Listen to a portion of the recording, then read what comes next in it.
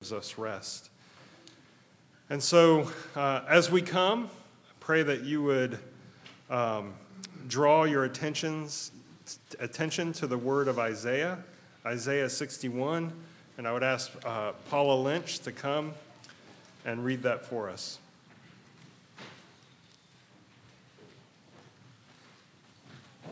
Isaiah 61, 1 through 3. The Spirit of the Lord God is upon me, because the Lord has anointed me to bring good news to the poor. He has sent me to bind up the brokenhearted, to proclaim liberty to the captives, and the opening of the prison to those who are bound, to proclaim the year of the Lord's favor, and the day of vengeance of our God, to comfort all who mourn, to grant those who mourn in Zion, to give them a beautiful headdress instead of ashes, the oil of gladness instead of mourning, the garment of praise instead of a faint spirit, that they may be called oaks of righteousness, the planting of the Lord, that he may be glorified.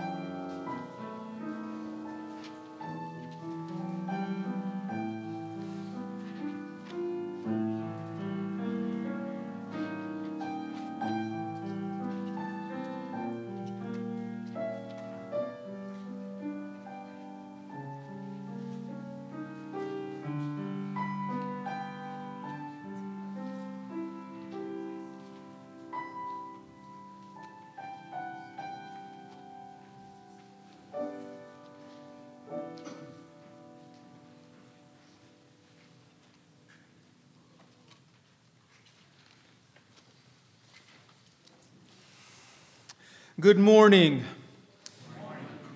Our God lives. Our God is powerful. Our God is present. By his living power and presence, he binds up the brokenhearted. He proclaims liberty to the captives. He opens prisons for those who are bound. He comforts those who mourn, and he replaces mourning with gladness. He provides praise for those who are faint in spirit. We gather here in this place as evidence of that fact. And so it is that we worship. And so here, as the prophet Isaiah continues to gather us, to turn our eyes to behold his glory, that we may worship. I will greatly rejoice in the Lord. My soul shall exult in my God, for he has clothed me with garments of salvation.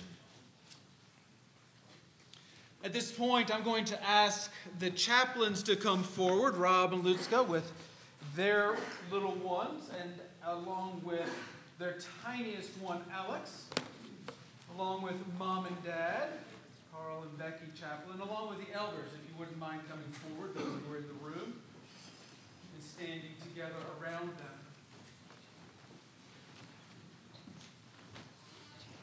Often, as Albert hinted, and as I have hinted, we find ourselves gathering on a Sunday morning feeling absolutely helpless and absolutely hopeless. And we wonder, can I make it through the day? Can I make it through the week? Baptism is not today about little Alex. It is not about Robin Luska. Baptism is about the Lord's answer to that cry of your heart. Because he who called is faithful, and he will do it. And baptism reminds us of that fact. So with that word, I'm going to ask Carl to lead us. Adding to what Dan just said, God made a covenant promise with his people in the Old Testament. It began with Adam and Eve. It continued through Noah and through Abraham, on through the ages. It is God's promise. A covenant is an agreement sealed with a promise, God's promise. God said, you will be my people. You will be my people, not because of you, but because of me. Even in Acts, and Peter reminds the people, the Jews, that the promise, he said, is still in effect for them and their children. In Acts 16:31, we read, believe in the Lord Jesus Christ, and you will be saved, you and your household. Baptism is a sign to point us to Christ, to point us to God. Baptism is not a sign of belief. Many people have been baptized who were not true believers. So we don't baptize to say, okay, you're in.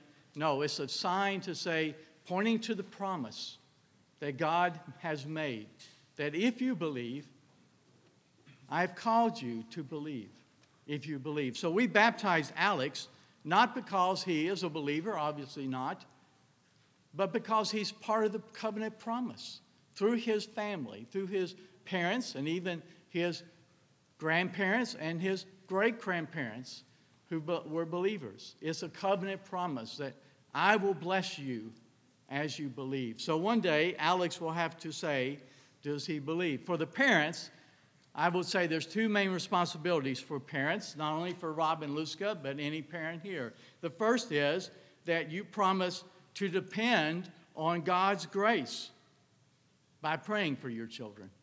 That is the greatest responsibility you have, is to pray for your children. Pray that they will believe. Pray that they will come to understand that they need a Savior. They need a deliverer. If we depend on our own ability, and we often do, every parent in here does, don't we? We depend on ourselves, but we will fail. So that's why we pray. We pray that they will see Christ, not us, that they will come to understand. And second responsibility is to teach our children, to set an example before them. That is, to teach them about the Bible, to teach them stories of the Bible. Scott will like this, if Scott's here. To teach them songs about Scripture, about God. To teach them so they will come to understand the great truths of God's love, the great truths of the glory of God, the great truth of Scripture. And so we need to talk about them. We do that not only in church, but out of church. And as we treat our spouse, as we treat our friends, as we talk about the church and support the church. So I have 3 questions for Rob and Luska, and then Dan will have a question for the congregation. Rob and Luska, answer accordingly, please. Do you acknowledge your child's need of the cleansing blood of Jesus Christ and the renewing grace of the Holy Spirit? We do. Do you claim God's covenant promise in his behalf? And do you look in faith to the Lord Jesus Christ for his salvation as you do your own? We do. Do you now unreservedly dedicate your child to God and promise in humble reliance upon divine grace that you will endeavor to set before him a godly example, that you will pray with and for him, that you will teach him the doctrines of our holy religion, and that you will strive by all the means of God's appointment to bring him up in the nurture and admonition of the Lord? We do. And then I have another question that I learned from a pastor, that his father, his pastor, asked every parent who were bringing a second or third or et cetera child to be baptized. And this is the question. Have you sought to be faithful to these promises that you have made with your current 2 children? The Lord's blessing we have. Easy to make promises, hard to fulfill them, but thank you. All right, and Dan has a question for the congregation. Some of you are here perhaps for the first time or have forgotten, why do we call the elders forward? Because the elders stand as representative of the fact that the thing we're talking about is huge. It's a challenge. And it's not just Rob and Luska.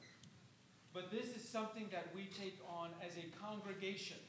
As a congregation, we walk together, reminding one another and helping one another to remember that our God is faithful. Our hope is in Him and in His promises. And so I ask the congregation, if you are a member of the congregation, please hear and respond accordingly. Do you, as a congregation, undertake the responsibility of assisting these parents in the Christian nurture of this child? If so, please indicate by saying, I do. I do.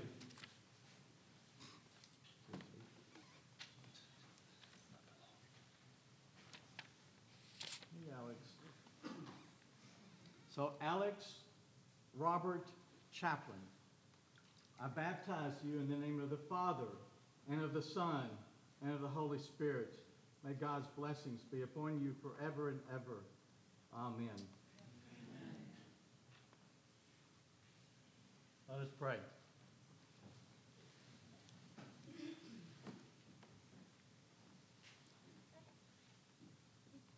Oh Lord, we are entrusted with great gifts, not the least of which is our children. And you know how miserably we fail as parents. So we plead for your grace to fall upon Alex, as we do for each child in here, that he, by your choosing, would come to understand early, so early, his own need for Christ, his own sins. We pray for Rob and Luska and even Andrew and James. As a family, may they grow to understand your grace, your love, all that you are. We pray, Lord, Father, for you are the one we worship. Amen. Rob and Luska, as a token of our commitment to join you all in this covenant endeavor, Paula is here to make a presentation. So that is a gift that, of course, many of us have seen, and so when you use it, you remember we're in this together.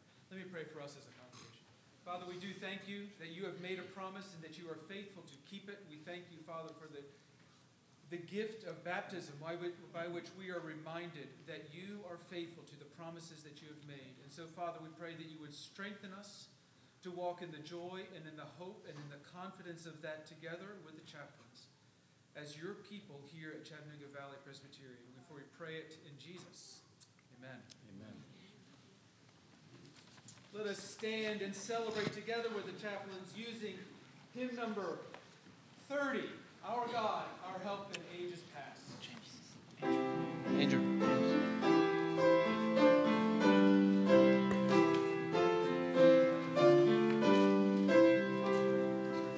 Our God, our help in ages past, our hope for years to come.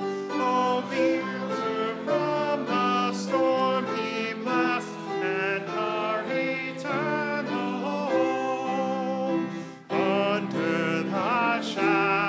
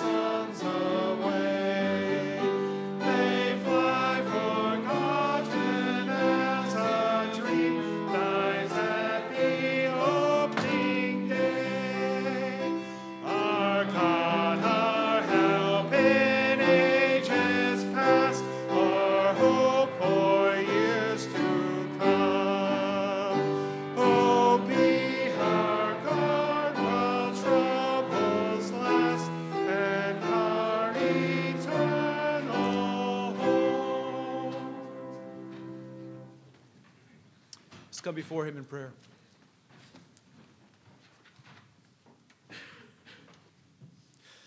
Father, we come into this room at this time keenly aware of our frailty, of our foolishness, of our weakness, of our helplessness, of our vulnerability. Some of us do not need the reminder, but all of us have been reminded of that fact in the celebration of baptism. That our hope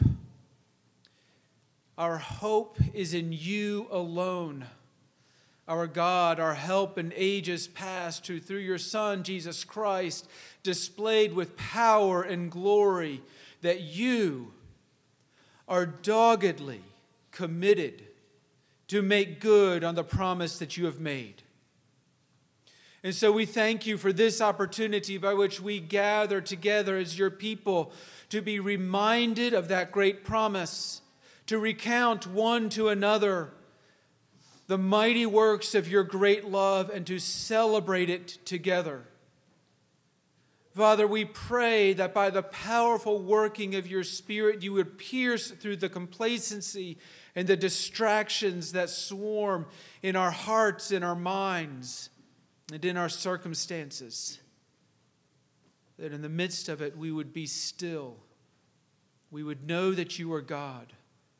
We would hear that still small voice saying, I live, I act, and I will make good on the promises I have made. And so, Father, to that end, we pray that you would give us eyes to see it and ears to hear it, minds to apprehend it, hearts to rest and rejoice in it.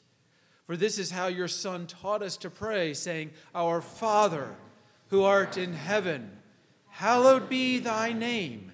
Thy kingdom come, and thy will be done, on earth as it is in heaven. Give us this day our daily bread, and forgive us our debts, as we forgive our debtors. And lead us not into temptation, but deliver us from evil. For thine is the kingdom, and the power, and the glory forever. Amen. You may be seated. As we continue in our worship together, if you could turn to page 829. And as you're turning there, I forgot to introduce myself at the beginning. My name is Albert Levengood. I'm an elder here, and Dan Gilchrist is our pastor that just prayed. And Pastor Chaplain is a member of our presbytery here, and had the privilege of baptizing one of his grandchildren.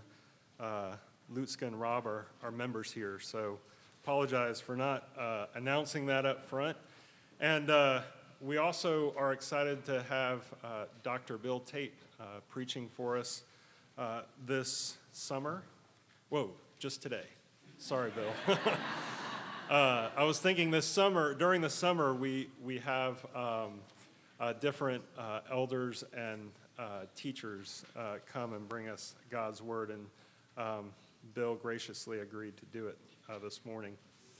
So hopefully you're at page 829, and we're going to read responsively together a portion of Psalm 119.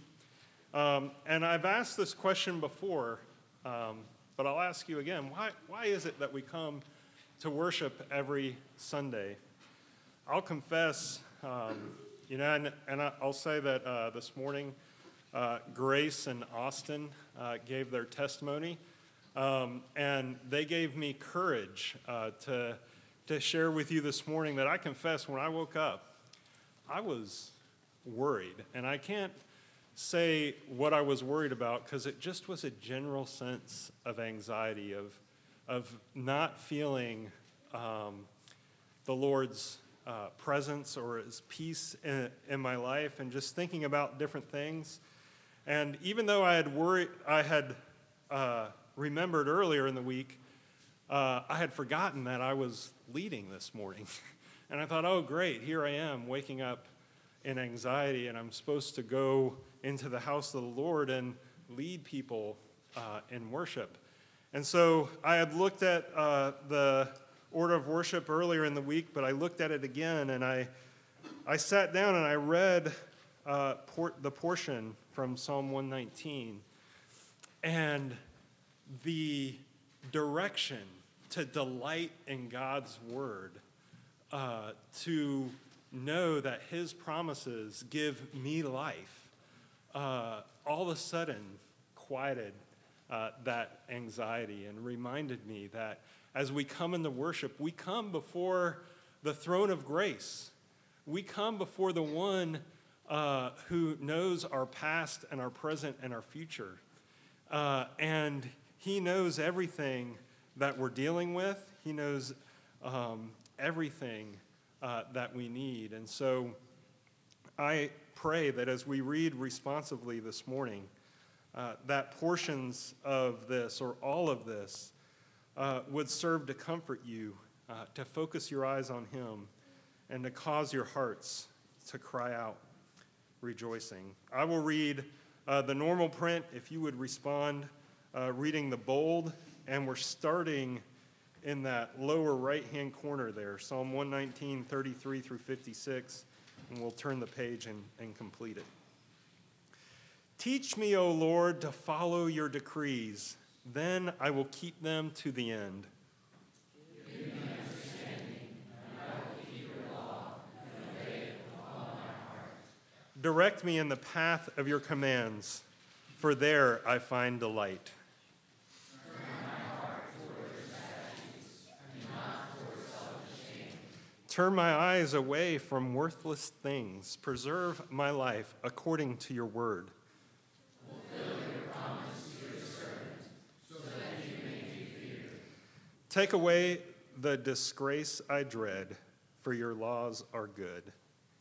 How I long for your precepts. Preserve my life in your righteousness. May your unfailing love come to me, O Lord, your salvation according to your promise. And I will answer the one who taunts me, for I trust in your word.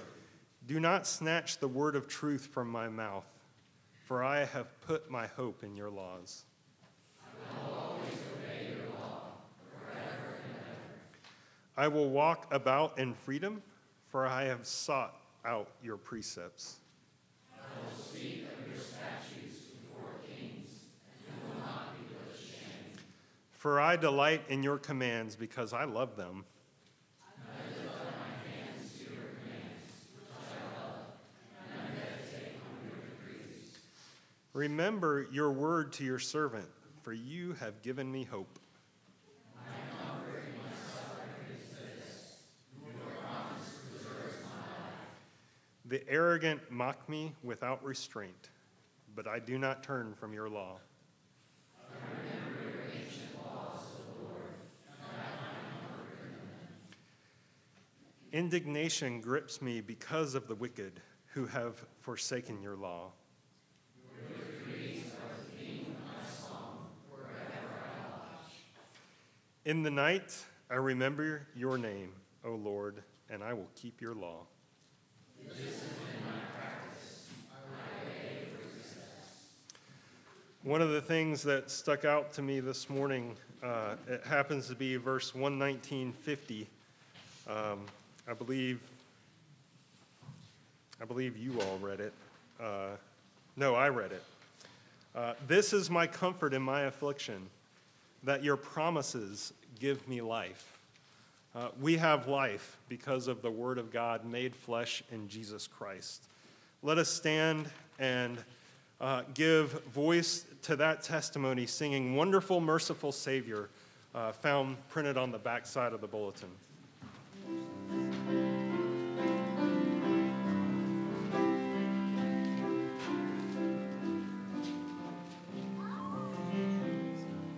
Wonderful, merciful Savior, precious Redeemer and friend, who would have thought that a lamb could rescue the souls of men? Oh, you rescued the souls of men.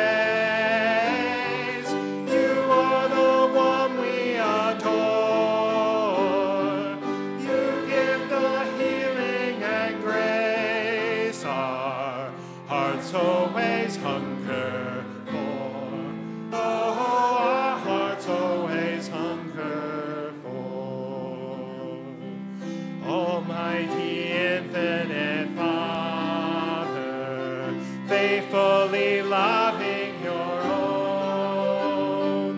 Here in our weakness you find us, falling before your throne. Oh, we're falling before your throne. You are the one that we praise. You are the one we adore. You give the healing and grace our hearts always hunger for. Oh, our hearts always hunger for. You are the one that we praise. You are the one we adore. You give the healing and grace our hearts always hunger for. Oh, our hearts always hunger for. Amen. Please be seated.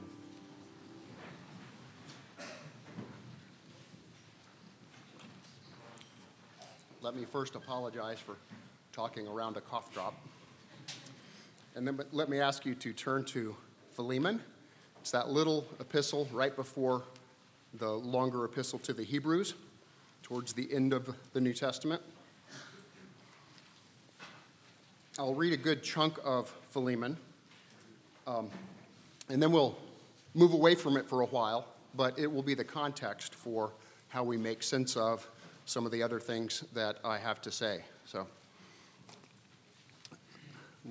in Philemon, I want to read beginning of verse 4 and through verse 20. I thank my God always when I remember you in my prayers, because I hear of your love and of the faith that you have toward the Lord Jesus and all the saints. And I pray that the sharing of your faith may become effective for the full knowledge of every good thing that is in us for the sake of Christ. For I have derived much joy and comfort from your love, my brother, because the hearts of the saints have been refreshed through you. Accordingly, though I am bold enough in Christ to command you to do what is required, yet for love's sake I prefer to appeal to you. I, Paul, an old man, and now a prisoner also for Jesus Christ. I appeal to you for my child, Onesimus, whose father I became in my imprisonment. Formerly he was useless to you, but now he is indeed useful to you and to me. I am sending him back to you, sending my very heart. I would have been glad to keep him with me, in order that he might serve me on your behalf during my imprisonment for the gospel. But I preferred to do nothing without your consent, in order that your goodness might not be by compulsion, but of your own free will. For this perhaps is why he was parted from you for a while, that you might have him back forever. No longer as a slave, but more than a slave, as a beloved brother. Especially to me, but how much more to you, both in the flesh and in the Lord. So if you consider me your partner, receive him as you would receive me. If he has wronged you at all, or owes you anything, charge that to my account. I, Paul, write this with my own hand. I will repay it. To say nothing of your owing me even your own self. Yes, brother, I want some benefit from you in the Lord. Refresh my heart in Christ. Let's pray. Father, we thank you for your goodness to us in giving us your word. We pray this morning that what is said here would be of benefit, that it would help us to understand what's true and what's right, and that it would help us to be clear in our thinking about how to live out our love for you as we love our neighbors. We ask for your guidance in this time. We pray these things in Jesus' name. Amen. The sermon series this summer has been looking at the ways God is making of us a new kind of people. Speaking within that theme, David Marr reminded us last week that one of the ways God is at work making us different is by calling us to think differently about those around us. I want to follow up on that idea by trying to think through some of the ways we name each other. Naming is powerful. The names we choose to give one another matter. And it's lovely and delightful to me that we had a baptism today, because baptisms are, in one respect, about naming, about the names that we choose, about the continuities that we establish in giving names. I'll mention in just a minute the name of one of my children, and I think all parents in the room will remember the efforts that you've put into choosing good names. So there's a serendipity there. So naming is powerful. The names we choose to give one another matter. Let me mention a few examples. Example 1. When I introduce myself to people as an English teacher, about half the time the reaction is, "Oh, I'll have to watch what I say around you." By naming myself as an English teacher, I create the expectation that I'm a card-carrying member of the grammar police. Example 2. My daughter Hannah has known, for as long as she can remember, that her name comes from a Hebrew word that means grace, and that Patty and I gave her that name as an expression of our thankfulness for God's grace in our lives. When Hannah turned 18, she decided to get a tattoo, and she chose the words sola gratia, the Latin words which mean by grace alone, as her tattoo. I didn't encourage the tattoo. But the choice of phrase was hard to argue with. My point is that Hannah recognizes in the tattoo an association with the meaning of her name. Example 3. When I was in graduate school, I attended a conference which one of my professors was also attending. At one point, I approached her to say hello, and she introduced me to a friend of hers who is a famous scholar in our specialty area. This friend asked about me, "Is he a student or a colleague?" And my professor answered, "Oh, a colleague." Her choice announced that she regarded me as a professional. That was hugely important to me. She named me in advance of my accomplishment, indicating her confident expectation that I would grow into the name she had given me. Example 4. In my academic writing, I have occasionally drawn on the writing of a German philosopher named Martin Heidegger. Sometimes people who know something about him ask, "How can you use Heidegger? Wasn't he a Nazi sympathizer?" The assumption behind this question is that if a person isn't morally perfect, then he doesn't have anything to say that we can learn from. We attach a label, and in doing so, we dismiss the person. These examples have in common the importance they demonstrate in the way we assign names to ourselves and especially to each other. What labels do we use for each other, and how do they shape us? We say, maybe just in our minds, "He's a feminist," or "She's a racist," or "Yeah, but they're Republicans," or "Yeah, but they're Democrats." We say, "He's not very athletic," or "She's a great student," or "You're so nice." And when we say these things, we identify roles which we expect him or her or them to live up to, good or bad. We name them. But here's the kicker. Once we give a name, the name sticks. This sermon started with a poem named The 4th of July, which was published by a poet named Richard Wilbur during the American Bicentennial in 1976. In the time available to us, I want to describe what Wilbur does with that poem, then let his suggestions frame a brief look at two passages of Scripture, which I hope will give us some direction about how we use names. And I just want to point out how hard this is for me. I'm going to give you a really short version of this poem. It's a poem I could easily spend an hour and a half on, but I better not. So here's the short version. There isn't time for me to explain all the details of the poem, But I want to give you a sense of how the ideas of the poem unfold. The poem is arranged in 5 stanzas, each 11 lines long. The first stanza gives a little history. Here are the opening lines.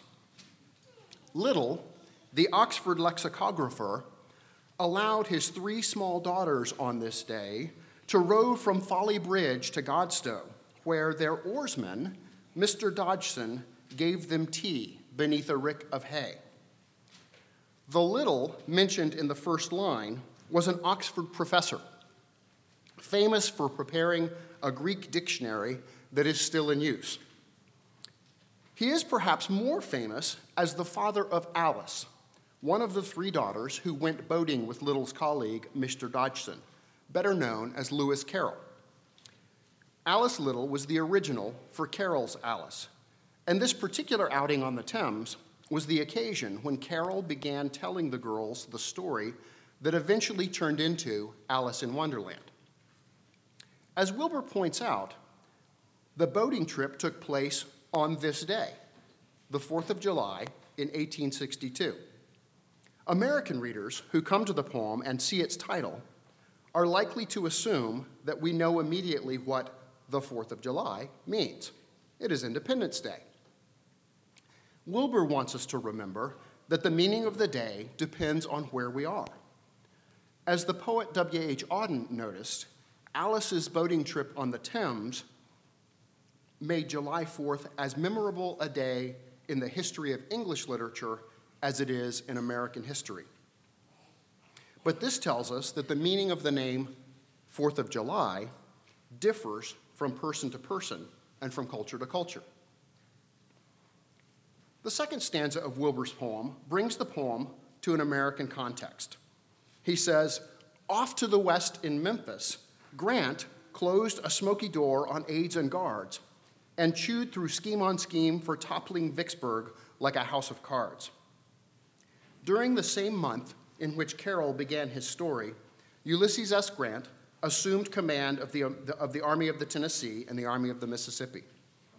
His main assignment was to gain control of the Mississippi River for the Union, and the key to controlling the river was controlling Vicksburg. The stanza mentions that it took a year before Union forces under Grant's command defeated Vicksburg on July 4th, 1863. What do you think the 4th of July meant for the citizens of Vicksburg after 1863? According to a note at History.com, Vicksburg would not celebrate the holiday for 81 years. They finally accepted the holiday again near the end of World War II. Wilbur opens his poem with these 2 stories in order to make us realize that names might not mean to everyone what they mean to us. In the next 2 stanzas, he mentions 2 more stories which shift the focus a little. The third stanza mentions an episode from Through the Looking Glass, Lewis Carroll's sequel to Alice in Wonderland. In this particular episode, Alice enters a wood where things have no names. She is surprised to find that she can't even remember her own name. While she is in this wood, she meets a fawn, and the 2 of them keep each other company until they get through the wood. Here's a bit of the story from Through the Looking Glass. So, they walked on together through the wood, Alice with her arms clasped lovingly round the soft neck of the fawn, till they came into another open field. And here the fawn gave a sudden bound into the air and shook itself free from Alice's arm. "I'm a fawn," it cried out in a voice of delight. "And dear me, you're a human child." A sudden look of alarm came into its beautiful brown eyes, and in another moment, it had darted away at full speed. Alice stood looking after it, almost ready to cry with vexation at having lost her dear little fellow traveler so suddenly. When he reminds us of this episode, Wilbur wants us to imagine what it would be like if we didn't use labels. If only the fawn had not known to label Alice human. That is, to identify Alice as a member of a species that hunts deer. Then Alice and the fawn might have continued as friends. But memory of the name made the fawn fear Alice in spite of their friendly companionship. The episode implies that, in a sense, there would be an advantage in getting rid of labels. But that's not really a solution, as Wilbur reminds us with his next example. In his fourth stanza, he remembers what happened to Carl Linnaeus, the Swedish botanist who came up with the basics of the system of naming, which scientists still use to identify new species. One of the guiding principles of Linnaeus' thought was his belief that, quote, if you do not know the names of things, you lose the knowledge of them, end quote. We have to have names in order to have knowledge. So as Wilbur puts it, no kindly swoon befell Linnaeus when the bald unknown encroached upon his memory cell by cell, and he whose love of all things made had brought bird, beast, fish, plant, and stone into the branchy reaches of his thought, lost bitterly to mind their names sweet Latin and his own as well. In a note about the poem, Wilbur explains that owing to a stroke, Linnaeus lost in his latter years the knowledge even of his own name. Although Alice's loss of her friendship with the fawn might make us wish we didn't need names, Linnaeus' loss of his memory shows us how much we really do need them.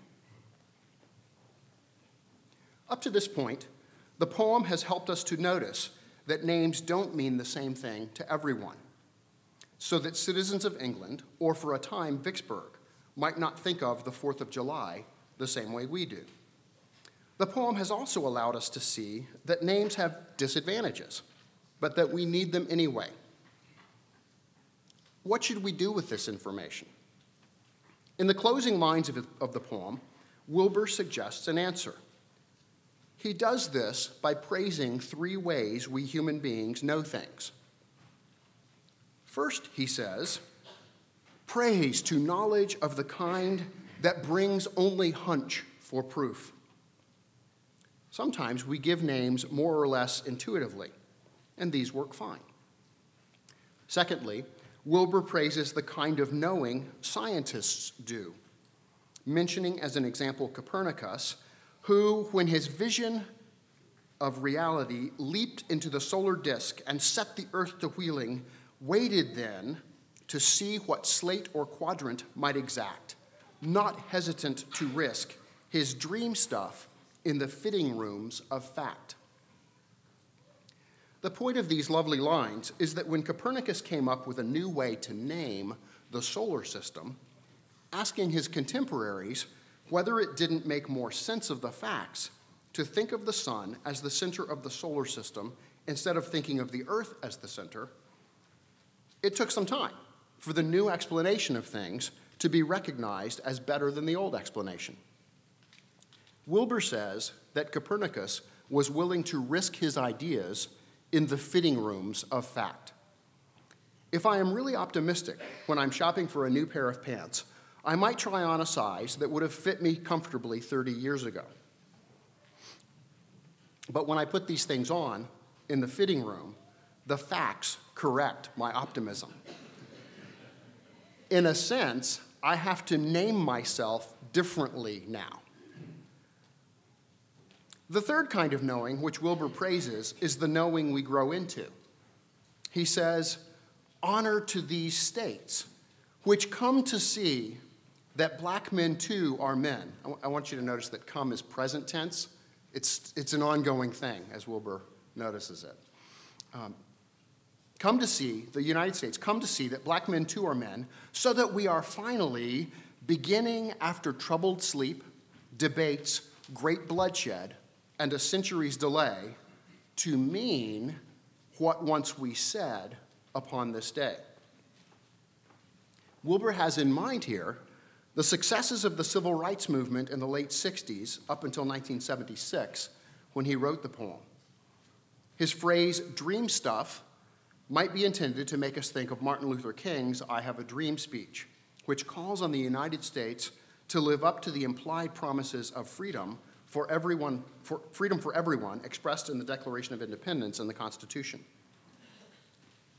At the end of all his talk about naming, Wilber wants us to recognize that sometimes the names we give things, though true when we give them, may become more fully true as we grow into them.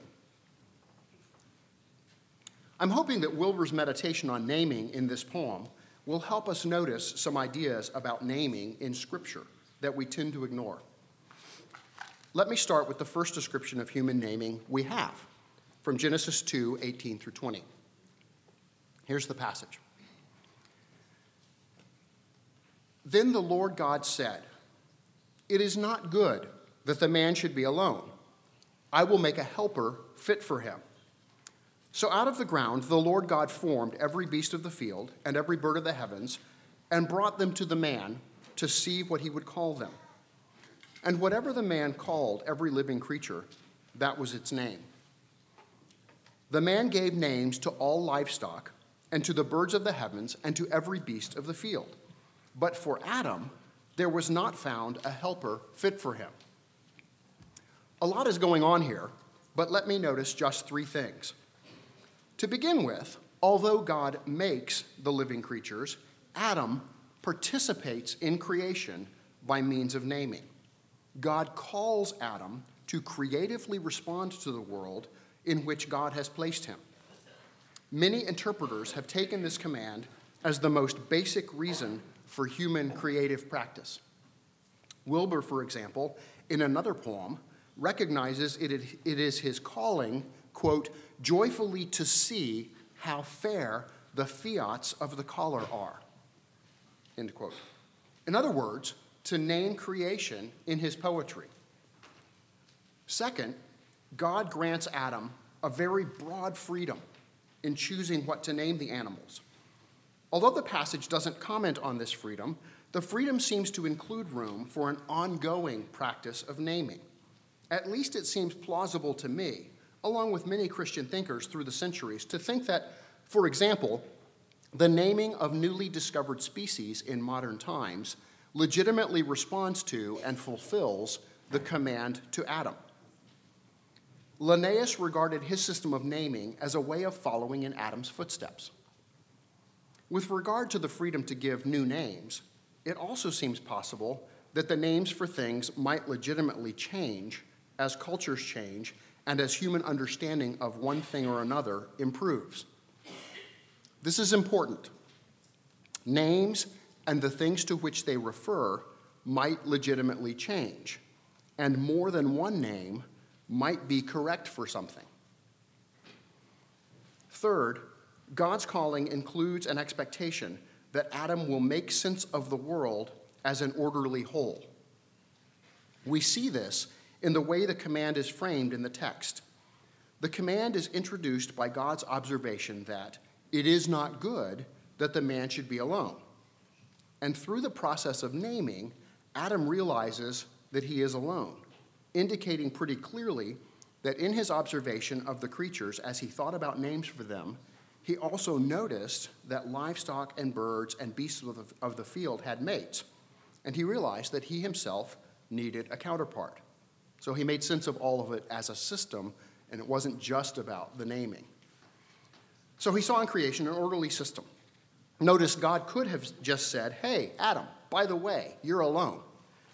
Instead, he put Adam in a situation which would let him recognize that truth for himself. Let me emphasize two ideas that seem to be implied by the freedom God gives to Adam in naming. First, again, more than one name might be appropriate for a person or a thing, which means we might even have a choice about which name to use. Adam might have first called the giraffe the thing with long legs and big spots. Later, he might have decided to call it the thing with a long neck to reach leaves. Why not? Second, we might realize in some circumstances that we ought to prefer a new name over an old one. Maybe the second description of the giraffe was more useful. Though notice, both names are truly descriptive of the giraffe. This brings us to Paul's epistle to Philemon, which gives us some crucial direction concerning the power of the labels we use, especially for one another. The basic story told by the epistle has generally been understood to be something like this. Onesimus, a slave of Philemon's household, ran away from servitude, perhaps having stolen something from Philemon. Sometime later, Onesimus encountered Paul and became a Christian. Recognizing that Onesimus owed a debt to Philemon, according to the norms of first century Gentile culture, Paul sent the slave back to his master. But when he did so, Paul recommended to Philemon two adjustments in the way he referred to, or named, or described Onesimus. In verse 11, he suggests the designation useful. It's a Greek word, euchreston, as a replacement for the designation useless, which is the Greek word achreston. So very close in the Greek. There's a little wordplay going on there. More broadly, in verse 15, Paul suggests that this perhaps is why Onesimus was parted from you for a while, that you might have him back forever, no longer as a slave, but more than a slave, as a beloved brother. Paul does not demand that Philemon immediately free Onesimus. And notice the name slave for Onesimus is still technically true. Paul doesn't give specific details about how Philemon's attitude towards Onesimus should change. Instead, he provides an alternative name for Philemon to use. He wants Philemon to prefer the name brother as somehow more true for Onesimus. By providing new terms for the relationship, he puts in place a new way of thinking that will eventually bring about actual change in the relationship that is consistent with what Paul declares elsewhere. For as many of you as were baptized into Christ have put on Christ. There is neither Jew nor Greek, there is neither slave nor free, there is neither male nor female, for you are all one in Christ Jesus. Galatians 3:27 and 28. Let me interrupt myself there and just say, all of those labels, in some sense, continue to be true. There is Jew, there is Greek, there is male, there is female. Those truths don't disappear. What Paul is saying in Galatians 3 is that there's a higher truth, there's a more important truth for us to focus on, and that's our unity in Christ. To put the point directly, Paul gives a new name, then leaves it to the way language works, with the guidance of the Holy Spirit, to actualize what the new name intends. In his poem, Wilbur represents the promise and fulfillment of names in a very similar way. Let me approach my conclusion by suggesting two ways thinking about names should be useful to us. First, we need to recognize ourselves by the new names God has given us. In Genesis 17:5, God says, "No longer shall your name be called Abram," which means exalted father, "but your name shall be Abraham, father of a multitude." A name change that is still being actualized. In Genesis 32:28, God says, "Your name shall no longer be called Jacob," a kind of insulting name, heel snatcher, "but you shall be called instead Israel," one who wrestles with God. In Isaiah 62:2, God tells his people, "The nations shall see your righteousness, and you shall be called by a new name." According to Hosea 2:23, the Lord will say to not my people, "You are my people." In John 15:15, Jesus says to his disciples, "I no longer call you servants, but I have called you friends." In Colossians 3:11 and 12, Paul says, "Here," and this echoes the Galatians passage that I've already read, "Here there is not Greek and Jew, circumcised and uncircumcised, barbarian, Scythian, slave, free, but Christ is all, and in all. Put on then, like clothing, by the way, as God's chosen ones, holy and beloved, compassion, kindness, humility, meekness, and patience. The last part of this says, essentially, God has already called you holy. So, be holy. In all of these passages, God gives us something to try on that when we first try it in the fitting room seems not to fit. But he expects that those to whom he gives new names will grow into them. You remember that I mentioned the professor who called me a colleague rather than a student while I was still in graduate school. In a sense, her use of that name for me was an act of faith that I would succeed professionally. How much more should we have faith that God will accomplish his good purposes as he makes us a new kind of people? Paul said to the Philippians, I am sure of this, that he who began a good work in you will bring it to completion at the day of Christ. We have reason to speak confidently the truths which are not yet obvious to the world, but which God is even now bringing into reality. You are already dressed in righteousness, so be righteous. But there is another way we need to pay attention to names. We need to pay attention to how we use them. This is the particular lesson of Wilbur's poem and of Philemon. It sometimes happens that a person, perhaps one of my students or hypothetically one of my children, says to me something unkind about another person. Hoping to improve a relationship, I say, but that's not kind. The response to this very often is this: maybe not, but it's true. You probably haven't ever heard that. Let me say this clearly. The fact that something is true all by itself is not enough reason to say it. We ought to love the truth, but we have a higher obligation to love our neighbors, to look for what is more true in them by God's mercies, and love covers a multitude of sins, according to 1 Peter 4:8. Speaking the truth in love includes not speaking the truth contrary to love. And it may mean confidently expecting a truth to emerge that isn't yet obvious. What difference would it make if you exchanged, just in your own heart, the secret name you use for your coworker or family member from loser or jerk to friend, or even possibly brother in Christ or child of the covenant?